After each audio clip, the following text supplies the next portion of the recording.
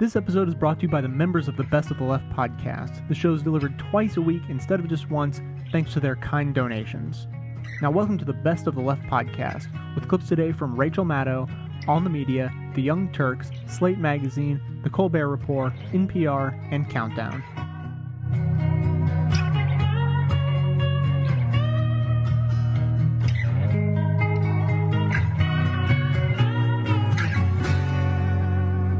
When politics gets crazy, when political debate discards the facts in favor of the freaky and the far-fetched and the fearful, those of us who make a living talking about the news sometimes have a little bit of a dilemma. In order to represent truthfully the character of a political debate, you have to point it out if someone in that debate is making stuff up, or if they don't appear to understand what they're saying. In order to give an accurate portrayal of what's going on, it's important to point out when people are lying. The dilemma is that even negative attention is still attention. The time it takes on a TV show like this one to point out that someone is a liar is national media attention being devoted to a liar. A liar who probably is loving the attention and therefore is being rewarded for their lying. It's a dilemma. But it is a dilemma that can be solved. Did you see Betsy McCoy on The Daily Show last night? As we have reported at some length on this show, Betsy McCoy is responsible for the whole conspiracy theory that the government encouraging people to make living wills, which the government has done for 20 years, is somehow, now that it's included in the House Health Reform Bill, somehow now it's a secret plot to kill old people. Betsy McCoy started this conspiracy theory. She is the typhoid Mary of the deathers scourge. She is the angel of deathers. And last night, Jon Stewart on The Daily Show braved the risk of giving Betsy McCoy a bigger platform than she's ever had before. Bigger than Fred Thompson's talk radio show. Bigger than the op-ed page of Rupert Murdoch's New York Post. Bigger even than The New Republic, in which she published a famously error-ridden hit piece on Bill Clinton's health reform proposal back in the 90s that the magazine had to apologize for after the fact. Jon Stewart braved giving the angel of deathers a big stage on which to propound her nonsense views that scare old people. He braved it so he could totally, utterly, thoroughly discredit her over 2 entire segments of his 30-minute show and for another 10 minutes online. It was a public service, really. It seems like this bill is allowing people more control over their lives, and that your reading of it is hyperbolic and in some cases in fact, dangerous. This provision is so dangerous. Yeah. This provision is so dangerous that the Senate Finance Committee has already ripped it out of its draft. It's not because it's so dangerous, it's because people so lost their about it. No. The misinformation that was put out there. Look, that's not true. We can argue about whether or not it's a slippery slope to certain things, but there is absolutely nothing in that reading that says this is a mandatory consultation. Well, you're and wrong. that. You know, John, I've read it. You're great, but honestly, you're wrong. All right, then show me where it says it. I told you it's on page 432. Well, get it. All right.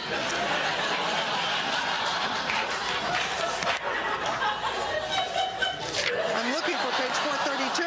Somebody took page 432 and moved it around. I gotta tell you, here. I almost feel like we got to play yakety sax. Right. No, it's right here. Right.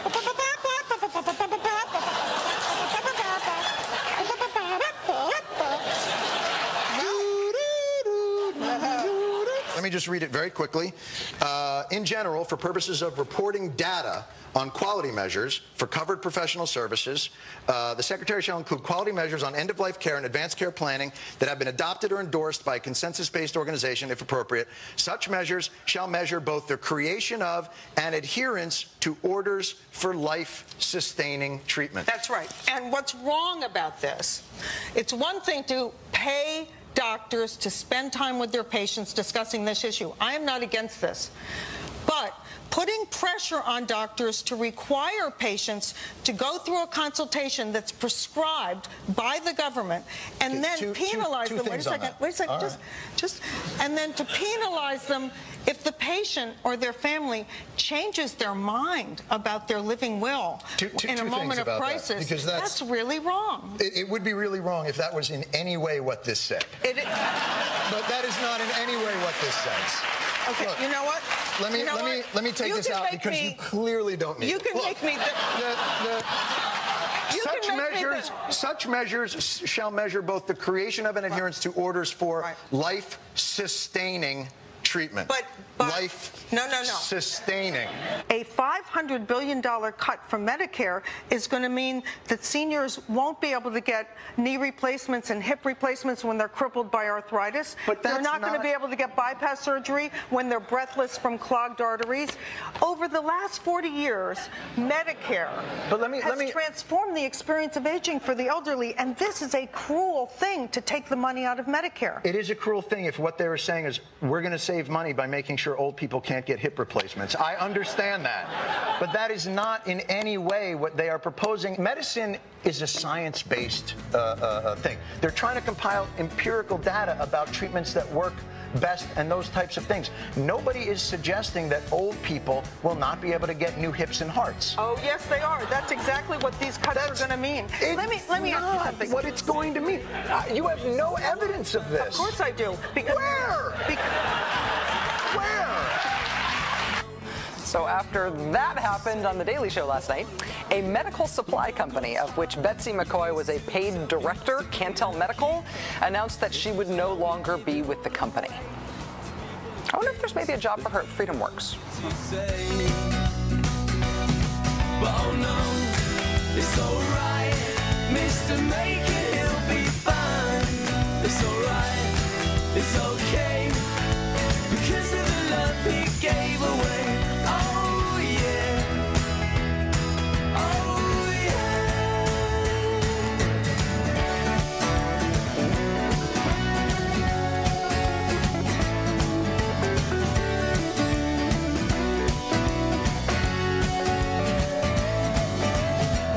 doesn't stop to things because of hate. Always doing right, he stays healthy. The girls in the alleys won't get hold of him.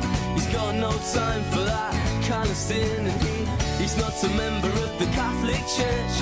The pastor of his town got sent down for dirt. He sees the boys from Sunday school. It's hard to believe what he read in the morning news. For historical precedent on healthcare reform, what first springs to mind, of course, is the Clinton administration fiasco in 1993 and 94. But using the Clintons' experience as an object lesson doesn't really tell the whole story. Attempts at a national health care program are almost a century old, says Princeton professor Paul Starr, author of the book The Social Transformation of American Medicine. And for as long as the idea has been popular among incoming administrations, it has been vilified and successfully derailed by critics. Starr knows this firsthand because in addition to being an author and a professor of sociology and public affairs at Princeton, he was drafted by the Clinton White House to help avoid the mistakes of the past. He joins us now. Paul, welcome back to the show. Glad to be with you, Bob. I want to start with where Brooks Jackson left off, and that is the Truman administration and a very successful effort by the American Medical Association to demonize any federal involvement as socialism. Can you take us back? The issue of health insurance had first been raised before the First World War and was then defeated, partly because it was actually associated at that point with Germany. And when war broke out with Germany, it helped to sink that proposal. Then in the late 40s, which is, of course, when the Cold War was beginning, the opponents associated national health insurance, as it had come to be called, with Soviet-style socialism. What exactly did the AMA and its PR people do to create the notion that a national health care plan was somehow Bolshevism?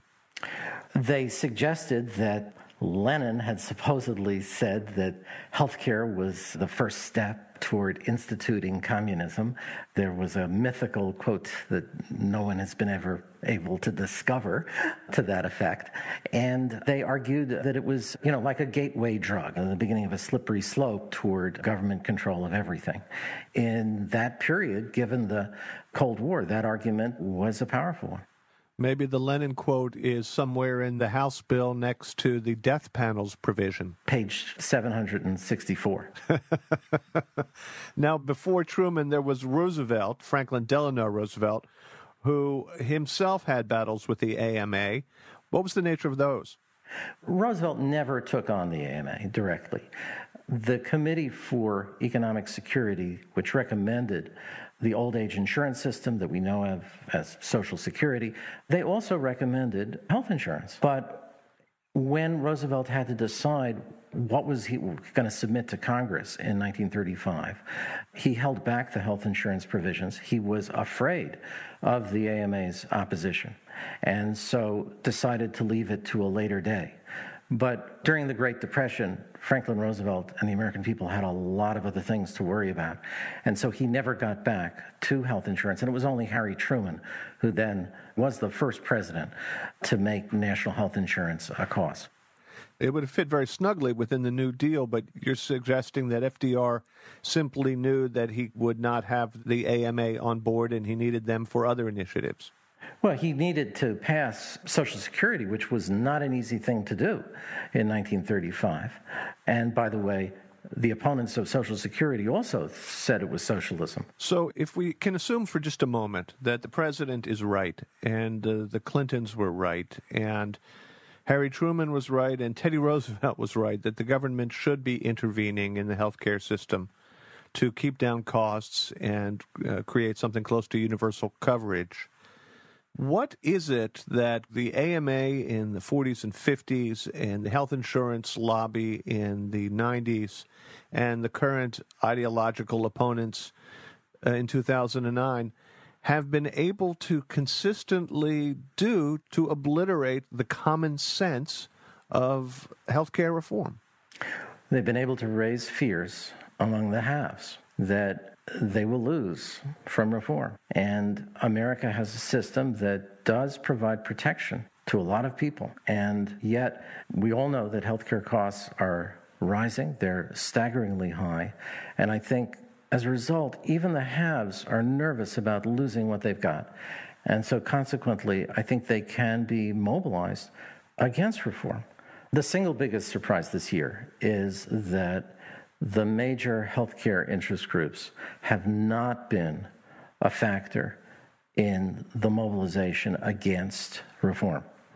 It wasn't the AMA. It hasn't been the pharmaceutical industry. It hasn't been the hospitals. By and large, they've negotiated, in many cases, a pretty good deal for themselves. So it is an ideological and political opposition this time, almost purely. And here I think history is really exercising a very powerful effect, because the last time we fought this out, back in 1993-94, Republicans won. And so I think they are trying to reenact history. They are trying to do to Obama what they did to Clinton, not just to defeat healthcare reform, but to neutralize his entire agenda.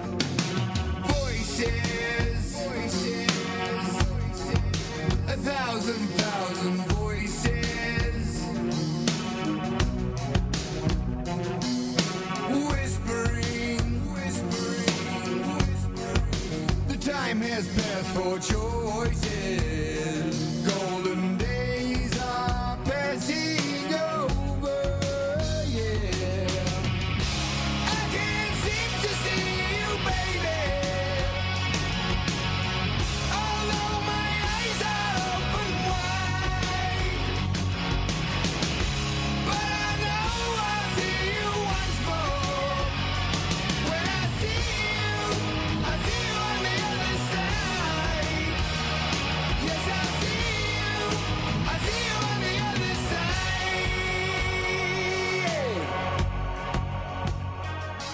I feel bad for them because the kid with the cerebral palsy would be helped by Obama's health care plan. Kenneth Gladney, who fell down or was pushed down, however you want to look at that video, at one of these events, has no health care insurance. Obama's plan would cover. Joe the plumber back in the day would have received, and eventually probably did receive, a tax cut under Obama's tax plan. But he was vociferously arguing against it because he wanted to make sure people making over $250,000 didn't get any tax increases. These people are not helping themselves. They don't know what the hell is going on. And the healthcare industry looks at this, and they've set up a couple of conservative groups. One of them is run by Dick Armey, whose lobbyist arm has gotten over $6 million from the healthcare industry. That's called FreedomWorks. Another one of these groups is run by a guy who has for-profit clinics all throughout the country, okay? And you think that they got paid for all those buses and paid for the flyers and paid for all this stuff out of the goodness of their heart? No, they want to continue making money off of your back. And the guys that they're hurting the most, they've convinced that they're going to get hurt by Obama's plan instead of covered by Obama's plan, the exact opposite of the truth.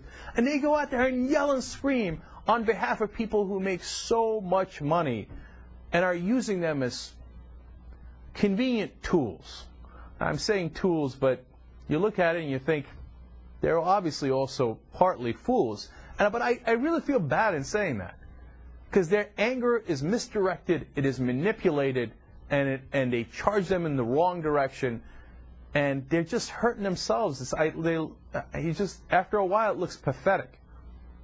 So, but how do you reach them? You know, and you know what? I'm going to put a little bit of this on Obama, because he's got to do a better job of reaching them. Now you can say, hey, wait a minute, that's not fair. These are the guys who are so anti-Obama, he couldn't possibly reach them. Maybe not, maybe not. But it's worth trying. Listen, Obama has to explain to these people, it's not black versus white. It's not, Republican versus Democrat. It's not liberal versus conservative. It's the powerful versus the powerless. The powerful have all the money in the world, and they want to keep making that money through that system. And it doesn't mean that all people with money are bad. Come on, don't be ridiculous, right? But it does mean that this industry, which makes a ton of money through this, is trying to manipulate you in a certain direction. Now look at the plan for what it really is.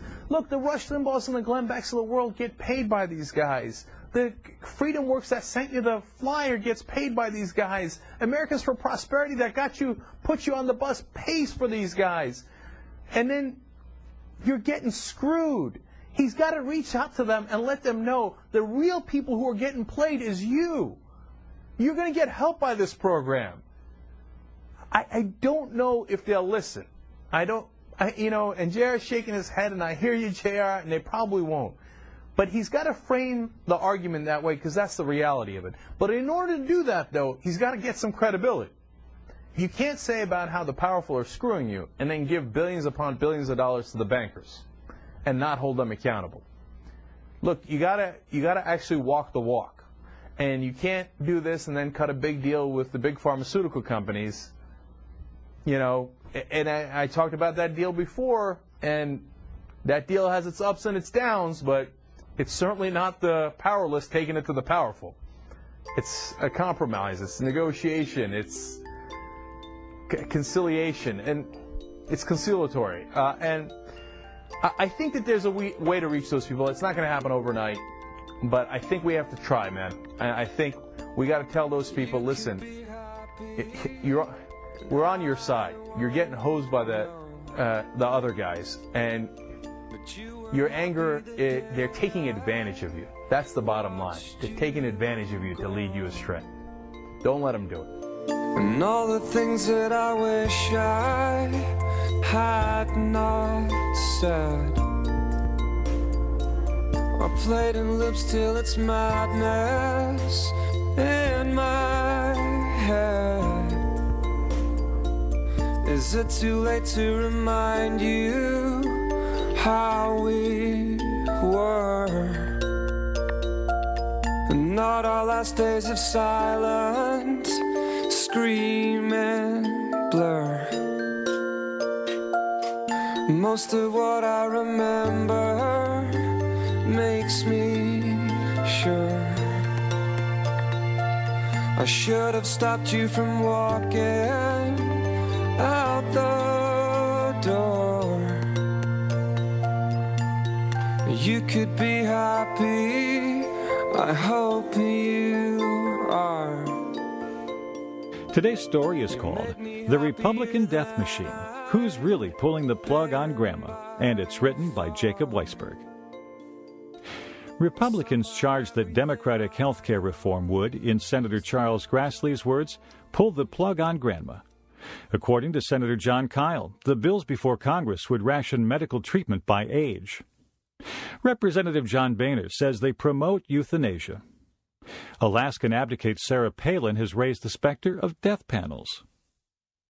Such fears are understandable. It's not preposterous to imagine laws that would try to save money by encouraging the inconvenient elderly to make a timely exit. After all, that's been Republican policy for years. It was Senator Grassley himself who rammed the GOP's most astonishing pro-death policy through the Senate in 2001. The estate tax revision he championed reduces the estate tax to zero next year, but when the law expires at year's end, the tax will jump back up to its previous level of 55%. Grassley's exploding offer has an entirely foreseen, if unintended, consequence. It's going to encourage those whose parents and grandparents are worth anything more than $1 million to get them dead by midnight on December 31st, 2010. This would be a great plot for a P.D. James novel if it weren't an actual piece of legislation. As economists will tell you, when you tax something less, you get more of it. Various studies have shown that this logic applies to life and death, as well as to more modest behavioral choices. In a 2001 paper titled Dying to Save Taxes, Wojciech Kopchuk and Joel Slimrod examined 13 tax changes since 1917 and concluded that for individuals dying within 2 weeks of a tax reform, a $10,000 potential tax savings increases the probability of dying in the lower tax regime by 1.6%. A 2006 study done in Australia, which abolished its inheritance tax in 1979, reached the same conclusion. A statistically significant effect of the abolition of inheritance taxes on the number of deaths. More than half the people who, according to statistics, ordinarily would have paid the Aussie inheritance tax in its final week, managed to evade it by living a bit longer. Here, Congress has created an incentive for grandma to stick around through January 1st, 2010, then snuff it before the end of next year. Other GOP policies promote death for senior citizens with more modest incomes. Take the conservative push to privatize Social Security, which George W. Bush proposed and failed to get Congress to pass in 2005. Social Security has driven life expectancy up and death rates down since it was instituted. It has an especially pronounced impact on suicide rates for the elderly, which have declined 56% since 1930. Had Bush prevailed, we would now be undoing income security for the elderly. Those who gambled on the stock market and lost would be less able to afford medicine, food, and heating for their homes. In aggregate, they'd presumably die younger and commit suicide more often. Republicans continue working to shorten and sadden the lives of the elderly in more oblique ways, too. One of President Obama's first official acts was to reverse Bush's executive order limiting government funding for stem cell research, which remains the most promising avenue for new treatments of diseases that afflict the aged, including Parkinson's and Alzheimer's. Clean air legislation, which the Republicans defeated in 2002, has the potential to save 23,000 lives per year, according to the Environmental Protection Agency. Many of those victims are elderly people who suffer disproportionately from cardiovascular and respiratory illnesses exacerbated by air pollution. Because emissions of carbon monoxide and such are merely a contributing factor, you can't name the individuals who have died because of this policy choice. But there are tens of thousands of people who would still be elderly today if Republicans didn't value the rights and campaign contributions of polluters more highly than their lives. Why are Republicans trying to kill America's old people? After all, senior citizens are more likely to vote for the GOP than for Democrats. They were the only substantial demographic segment John McCain won in 2008. You'd think Republicans would want them to hang on as long as possible. The problem is that because of the Democratic programs Social Security and Medicare, the aged are expensive for government to keep around. Some years ago, my former colleague Jody T. Allen suggested a reason for what she called the GOP's pro-death policies. Faced with an unpalatable choice between cutting benefits and raising taxes to pay for the growing costs of entitlement programs, Republicans gravitated toward a third alternative: restraining growth in life expectancy. If you want lower taxes and aren't willing to risk cutting spending, you need fewer beneficiaries. I do not wish to alarm older, wealthier readers, but you may find family gatherings becoming increasingly tense over the next year. Do not be surprised if your heirs and assigns try to sit you down for a conversation. You may want to have a witness or security guard present. And do not be surprised if you experience something like the following nightmare. You're in a hospital bed, hovering in a state of partial consciousness. Beneath the mask, that surgeon fiddling with the IV line has a familiar face. Wait, isn't that Dr. Grassley? And coming at you with a hypodermic syringe, Nurse Palin? At which point, if you're lucky, you'll wake up in a cold sweat.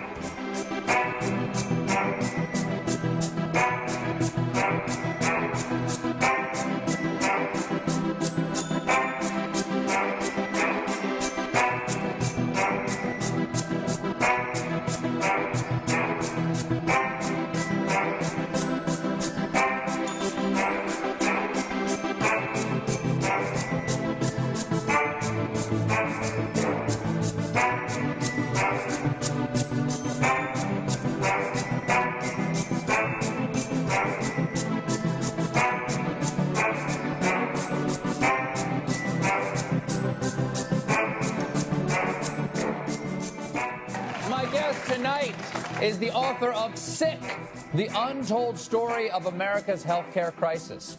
Has he seen cable news? I'm pretty sure every story has been told. Please welcome Jonathan Cohn.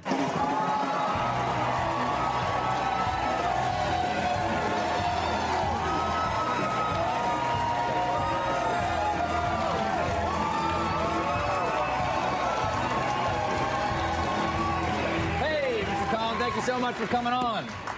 All right, sir. Your book is called Sick, all right? It's about healthcare reform, the supposed crisis we have in America. You and I are pretty healthy. We are. What's the problem? What's the problem? Well, there's two problems. We have millions of Americans who don't have health insurance. They should get some. Well, they should. Right? They absolutely should. Yeah, I got some. I didn't even work very hard for it. Well, I know you didn't. But here's the problem. There are millions of Americans who can't get it. They can't get it because they don't have the money, or they can't get it because they have some pre-existing medical condition. They were born with it, or maybe they had an accident. They have a lingering injury, and because of that... Say they were hit, they were on their bike and they were hit by someone who was texting. Quite possibly. I saw that, and that's absolutely. And, you're in rehabilitation for months, and, either you'll find out when you're sick if you have health insurance. Why is that my problem? Well, it's everybody's problem. It could happen to anybody. Not me. Well, it could happen to you. No, I'm on TV. Well, I know you're... Absolutely. Yeah. Bad things don't happen to me. Go ahead. Well, actually, though, shows get canceled. No, not this one. Go on.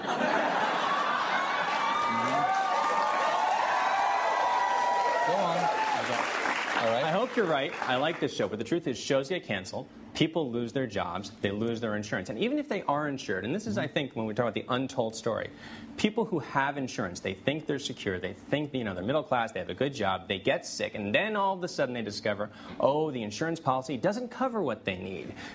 Or it does cover it, but it leaves them with thousands of dollars in deductibles. Or there's a lifetime cap. And the next thing you know, you have this middle class person going through their life, playing by the rules, doing all the right things. They get sick. And the next thing you know, they have to make the same choices as someone who has no insurance. Either they can pay for their medical care or they can go bankrupt. So is the whole point of this that you think we need this health care reform boondoggle that's coming down the pipe? You think we need that? You're in favor of this? I'm absolutely in favor of health reform. Why do you want to kill grandmas? What did grandmothers ever do to you? Did they forget your birthday or something like that? Because that's what's going to happen. They're death panels. Yeah. There are death panels. Okay, my question for you is, how do I get on one of those death panels? Because I would be merciless.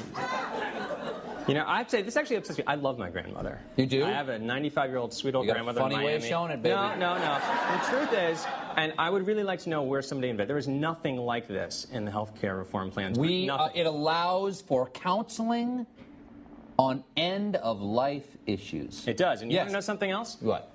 This is the insurance policy for the Colbert Report. I had my producer, your producer, give me a copy. When did we start offering health insurance? They must not have told you about it. No, they did not. And guess what? What? It covers end-of-life planning. What? What? Seriously, is that what this is? No, actually, it's something else, Mark, but it does. Well, then I think you're lying. I'll put it out for you. It really provides for counseling of end-of-life issues? Absolutely. So I actually could have my staff put to death? I am a one-man death panel? That's what I'm hearing. That's what I'm hearing. I don't know what you're saying, but that's what I'm hearing. That's what you're hearing. Well, let's talk about, I just want to say for a second, there are no death panels. All this is letting people, giving people, if they want to have a living will, here's some counseling on how to do it, so you do it right. But I find this really obscene, because the truth is, if you want to know who is health reform designed to help the most, it's the disabled, the sick, the people who really struggle right now in our system because the insurance industry doesn't take care of them. But you're just playing the disabled and sick card.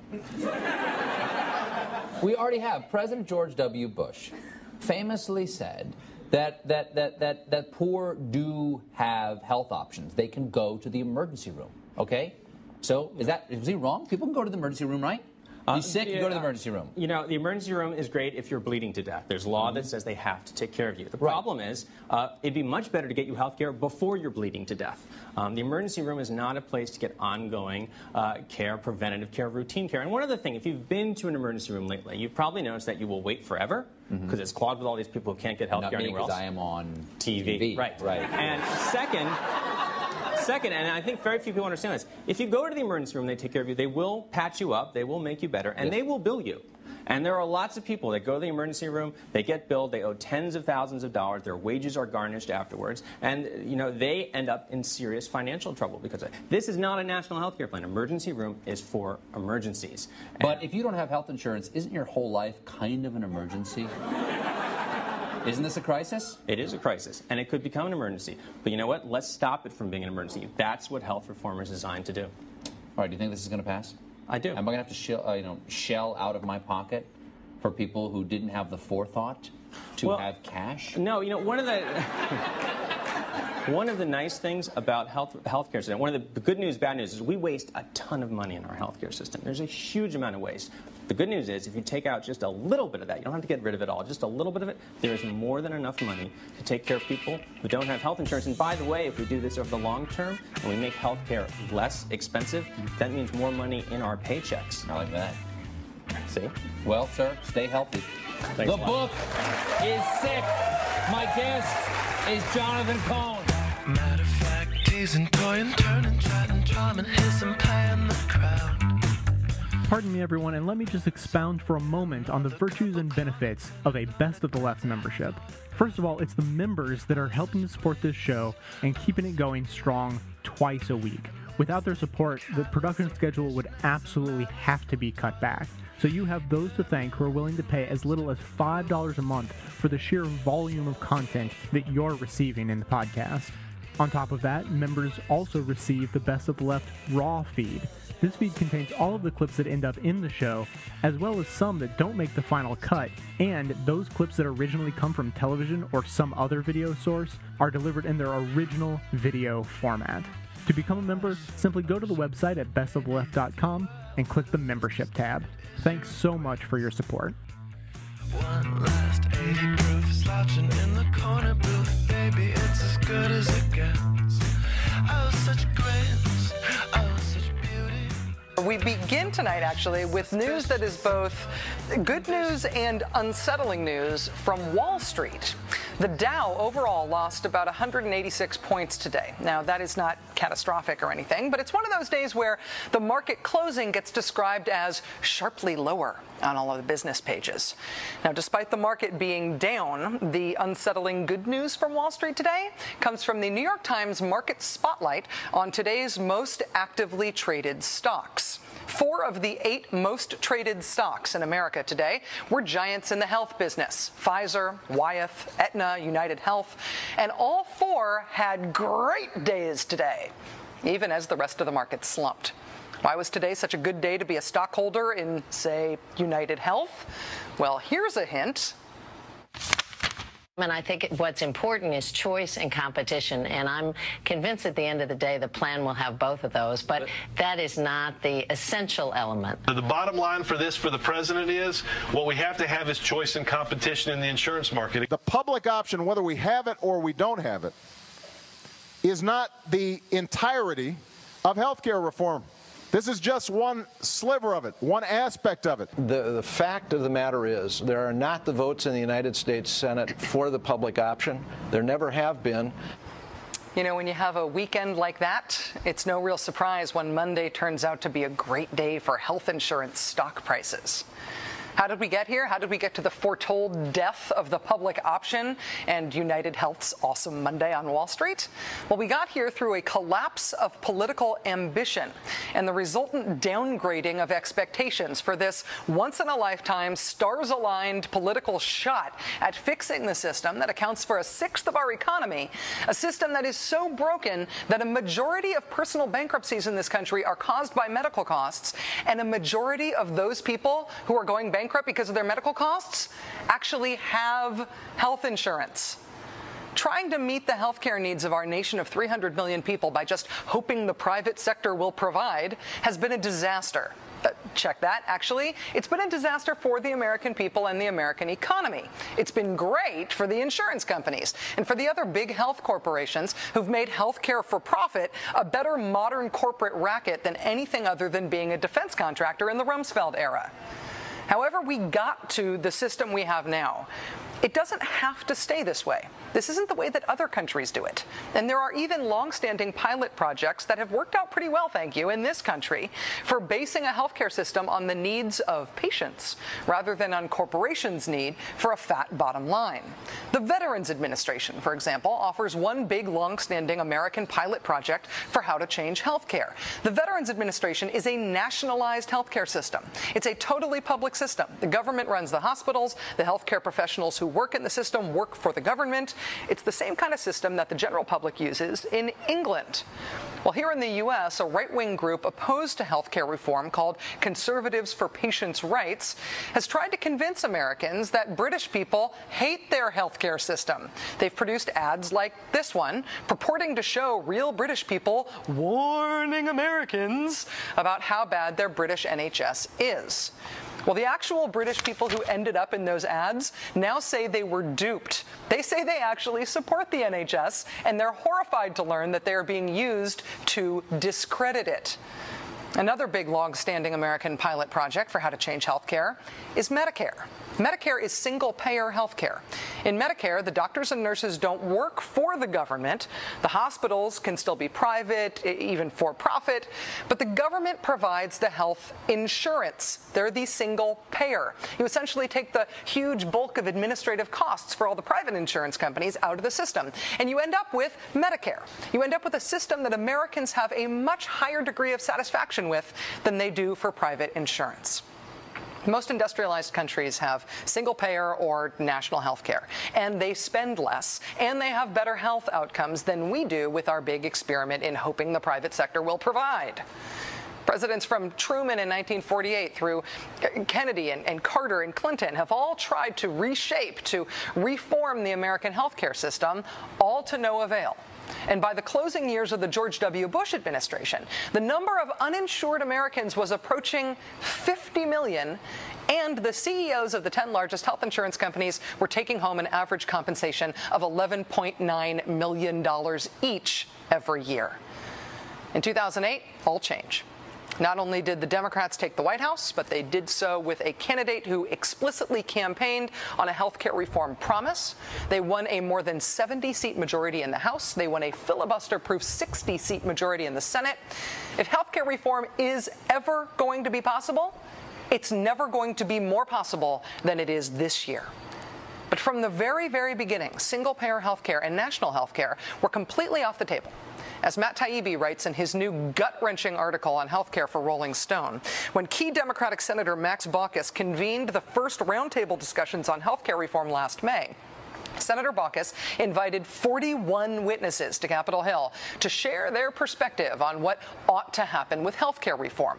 41 witnesses over 3 days. Not a single witness was scheduled to speak in favor of single payer. Because single payer was inexplicably totally beyond the realm of consideration, Democrats ended up instead proposing something called a public option, a Medicare-like plan that at least some Americans could choose to buy into instead of buying private insurance. Now, apparently, even that is off the table, too. We know that the president, both when he was a candidate and well into the current debate as president, said that a public option was a must. That's why any plan I sign must include an insurance exchange, including a public option to increase competition and keep insurance companies honest, and choose what's best for your family. Must, he said. Must. He has changed his mind on that now, apparently. Even Max Baucus, the won't even consider single-payer conservative senator from Montana who leads the committee that is now dropping the public option, even Max Baucus was in favor of the public option as recently as last November when he published his big 100-page healthcare proposal that called for, quote, a new public option, a new public plan option similar to Medicare. So if Max Baucus was in favor of a public option, and President Obama was in favor of a public option, and a public option survived through 3 House committees and 1 Senate committee that passed bills on health care reform so far, why is the public option dying now? It's dying because of a collapse of political ambition. The Democrats are too scared of their own shadow to use the majority the American people elected them to in November to actually pass something they said they favored. Senator Baucus has decided to take decision-making about health care reform out of the full committee on which Democrats have a huge majority, and instead he wants it to be decided by a mini-committee that he made up that's 3 senators from each party, as if the American people elected a half-and-half Republican and Democratic Senate this year, which we did not. We elected a big Democratic majority, but then Democrats decided to wield that majority by giving the Republicans control over what kind of health care reform we get. So we get no public option. We get no public option, no single payer, no national health plan. Maybe some insurance reform, maybe not. Depends on what else the Republicans want, probably.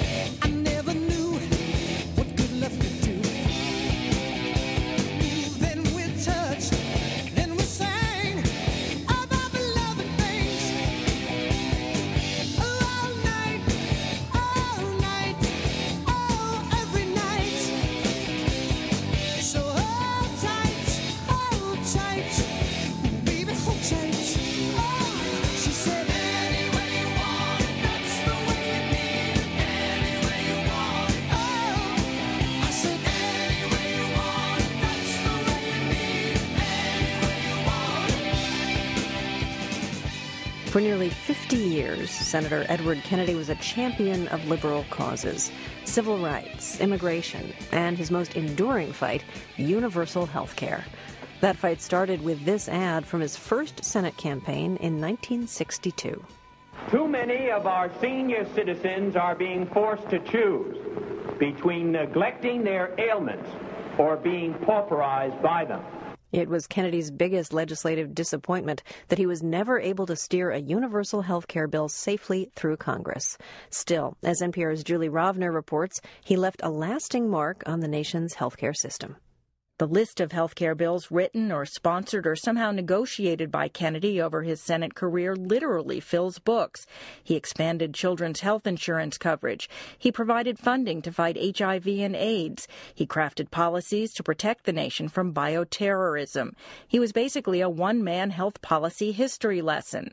Brandeis University professor Stuart Altman has been in and around health policy since 1971. I guess I'm getting up there in terms of years, and there is no one that comes close, not even 10% close to what Senator Kennedy has done and what he stood for.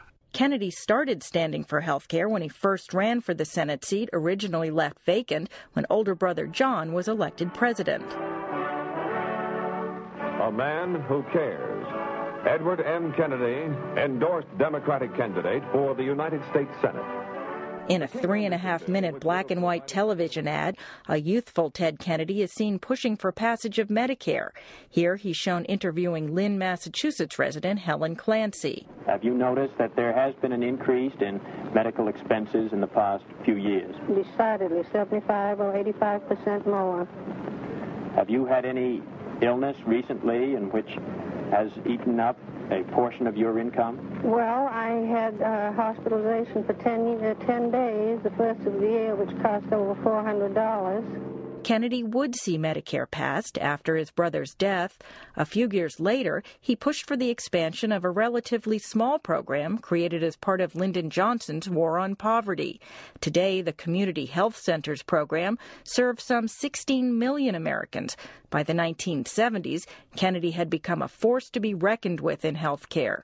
David Blumenthal, who now works in the Obama administration, worked for Kennedy in those days. He said Kennedy liked issues that would bring publicity, particularly because he still harbored hopes of running for president. But he wasn't just about cameras. He was also about long hearings about biomedical research, long hearings about how to prevent illness, long hearings about technology and its effect on healthcare and how to measure it and evaluate it. And despite his reputation as a far-left liberal, Kennedy, the legislator, was always ready to look for a compromise. In the early 1970s, Stuart Altman worked for President Nixon, trying to draft a national health insurance plan. Kennedy secretly sent his top aides to meet with Altman in a church basement near the Capitol. At that point, Kennedy was pushing for a fully government-run plan, while Nixon wanted to require employers to provide private coverage.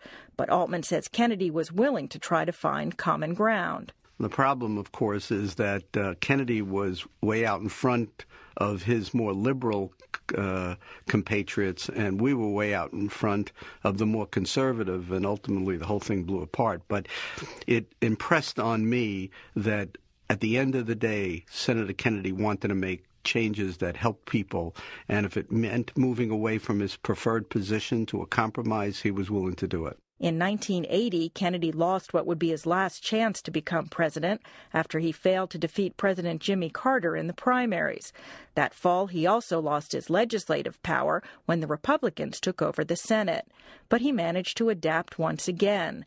This time, he forged a most unlikely alliance with conservative Utah Republican Orrin Hatch. Together in the 1980s and 1990s, the two teamed up to pass landmark legislation, including the Ryan White AIDS Law, Children's Health Insurance Program, and bills to streamline drug approvals at the Food and Drug Administration, among others. We've been a very active and successful team where we've covered the universe from the left to the right. Kennedy, however, wasn't willing to compromise away his fundamental beliefs. In 2003, he voted for the initial version of a Medicare prescription drug bill in order to advance a cause he'd been pursuing for years. But he was furious that the final version was too favorable to the drug and insurance companies.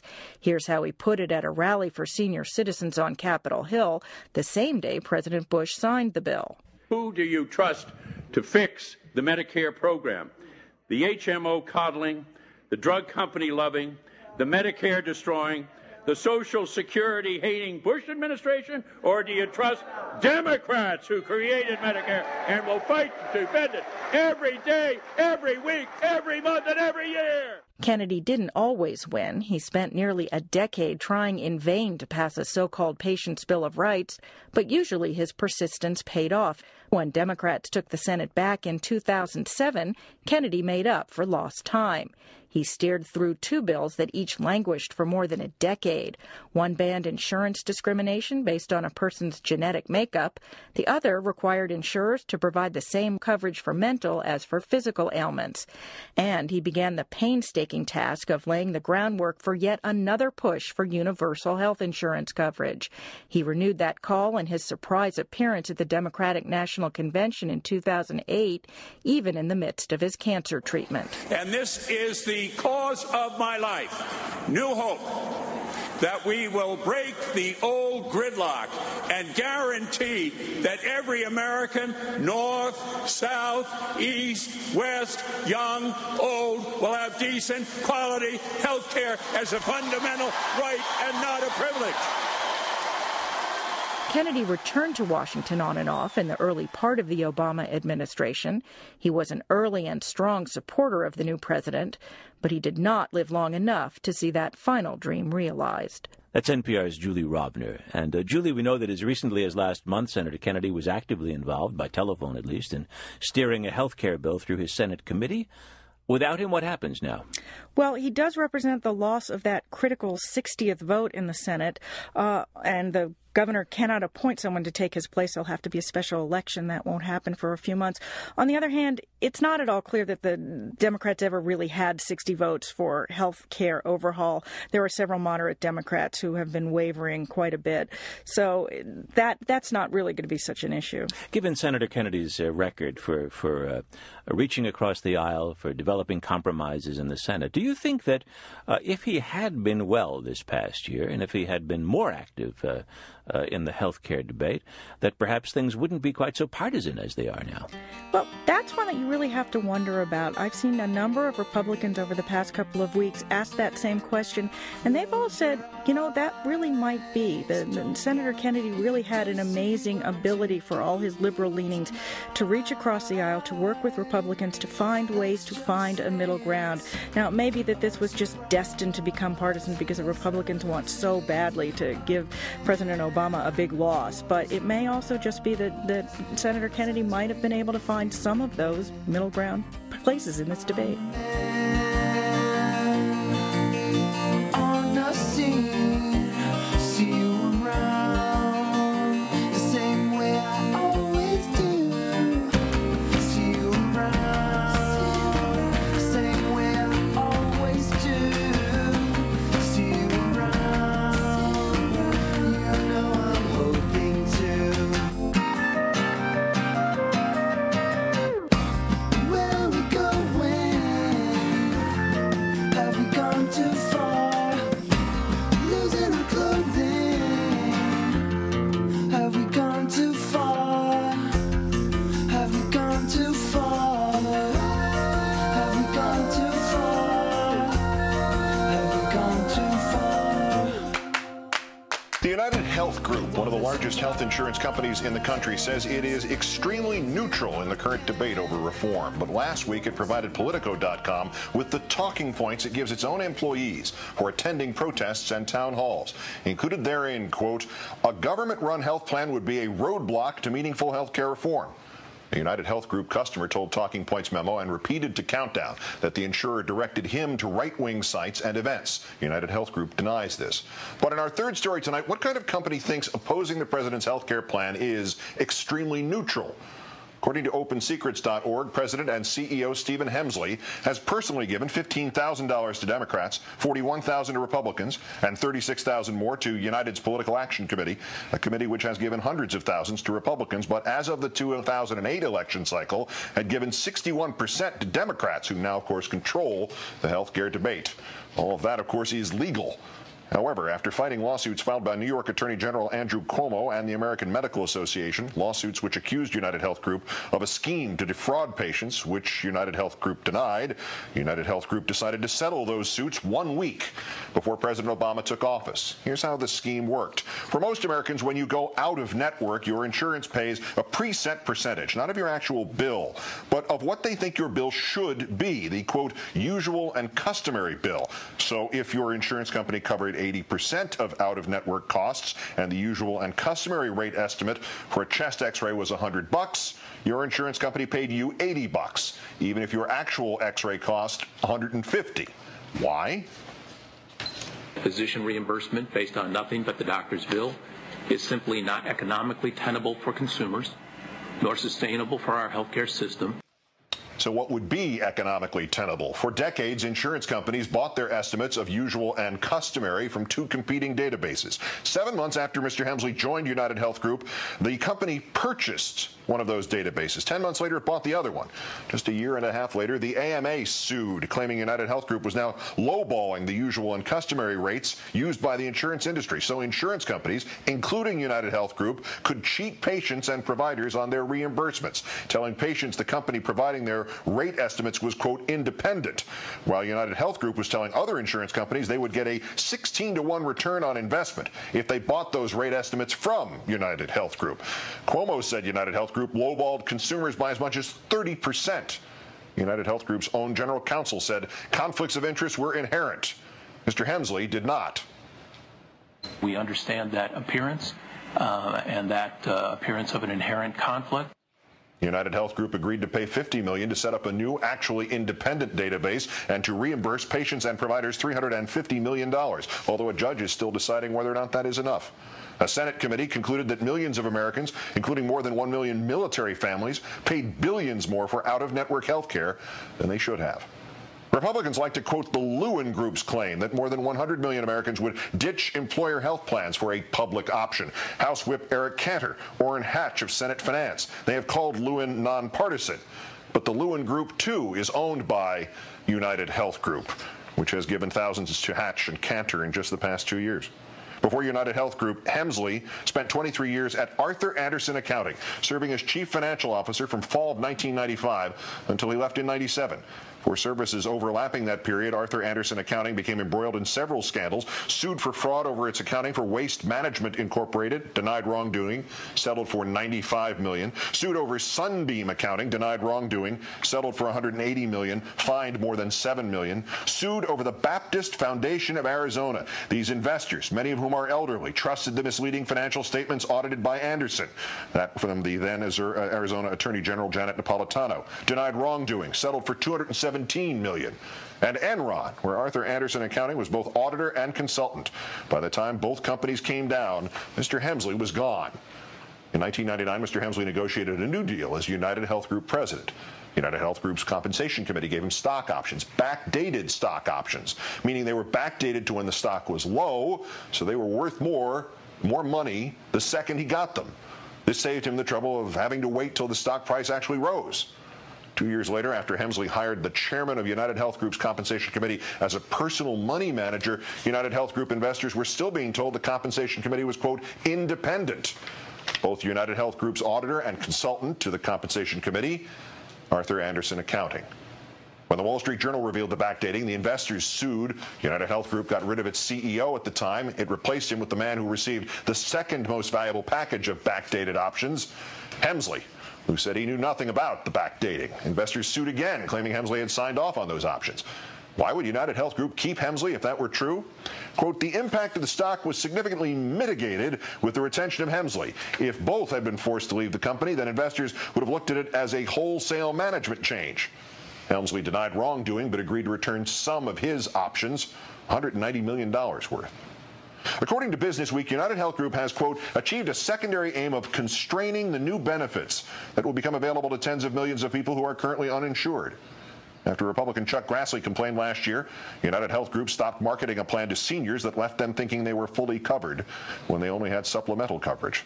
Last year, hospital executives rated big insurance companies in a national survey. Aetna was best, WellPoint second worst.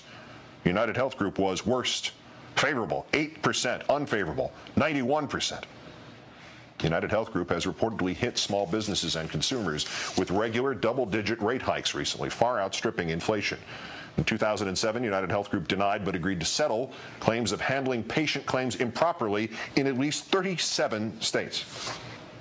I tried to explain to them that if I do not have this, I will die, and the only response she gave me was okay. President Obama is now asking United Health Group for advice on how to reform health care. He met with Hemsley twice this May. On June 1st, lead senators on health care asked Senator Kent Conrad to come up with an alternative to the public option. 3 days later, Senator Conrad met with Hemsley and top United Health Group lobbyist Simon Stevens. Conrad has since that meeting led an effort to create nonprofit medical cooperatives, Business Week reported. With less heft than a proposed national plan, the state medical cooperatives would pose a far weaker competitive threat to private insurers. Conrad said the idea of co-ops came out of conversations in my office. Senator Conrad's office told Countdown, quote, you're barking up the wrong tree. Co-ops were not discussed. The senator met with them for 15 minutes to discuss care coordination and how that could lead to both cost savings and better health care outcomes. Investment News reports a public option would benefit insurers who can handle the cost of care coordination. Only the largest insurers, such as Aetna, WellPoint, and United Health Group, could do that. Late this spring on the Finance Committee, which Conrad sits, it was reportedly planning to have you pick up 24% of your medical bills on top of your premiums. But then, quote, Stevens and his United Healthcare colleagues urged a more industry-friendly ratio. The Finance Committee decided that now you will pay 35% of your medical bills on top of your premiums. Last year, United Health Group made a profit of $5 billion. Thus, in a dozen years in United Health Group's employ, Mr. Hemsley's total compensation has been valued at $750 million so far.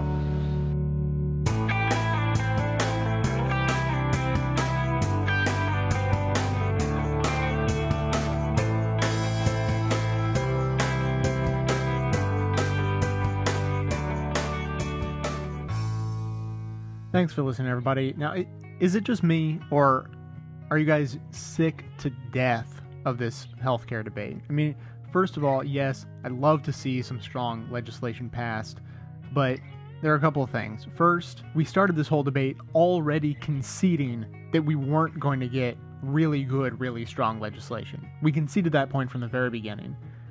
And now, as was predicted before the August recess, the longer it stretches out, the more likely it is for the bill to be weaker and weaker or possibly die. I mean, it's just...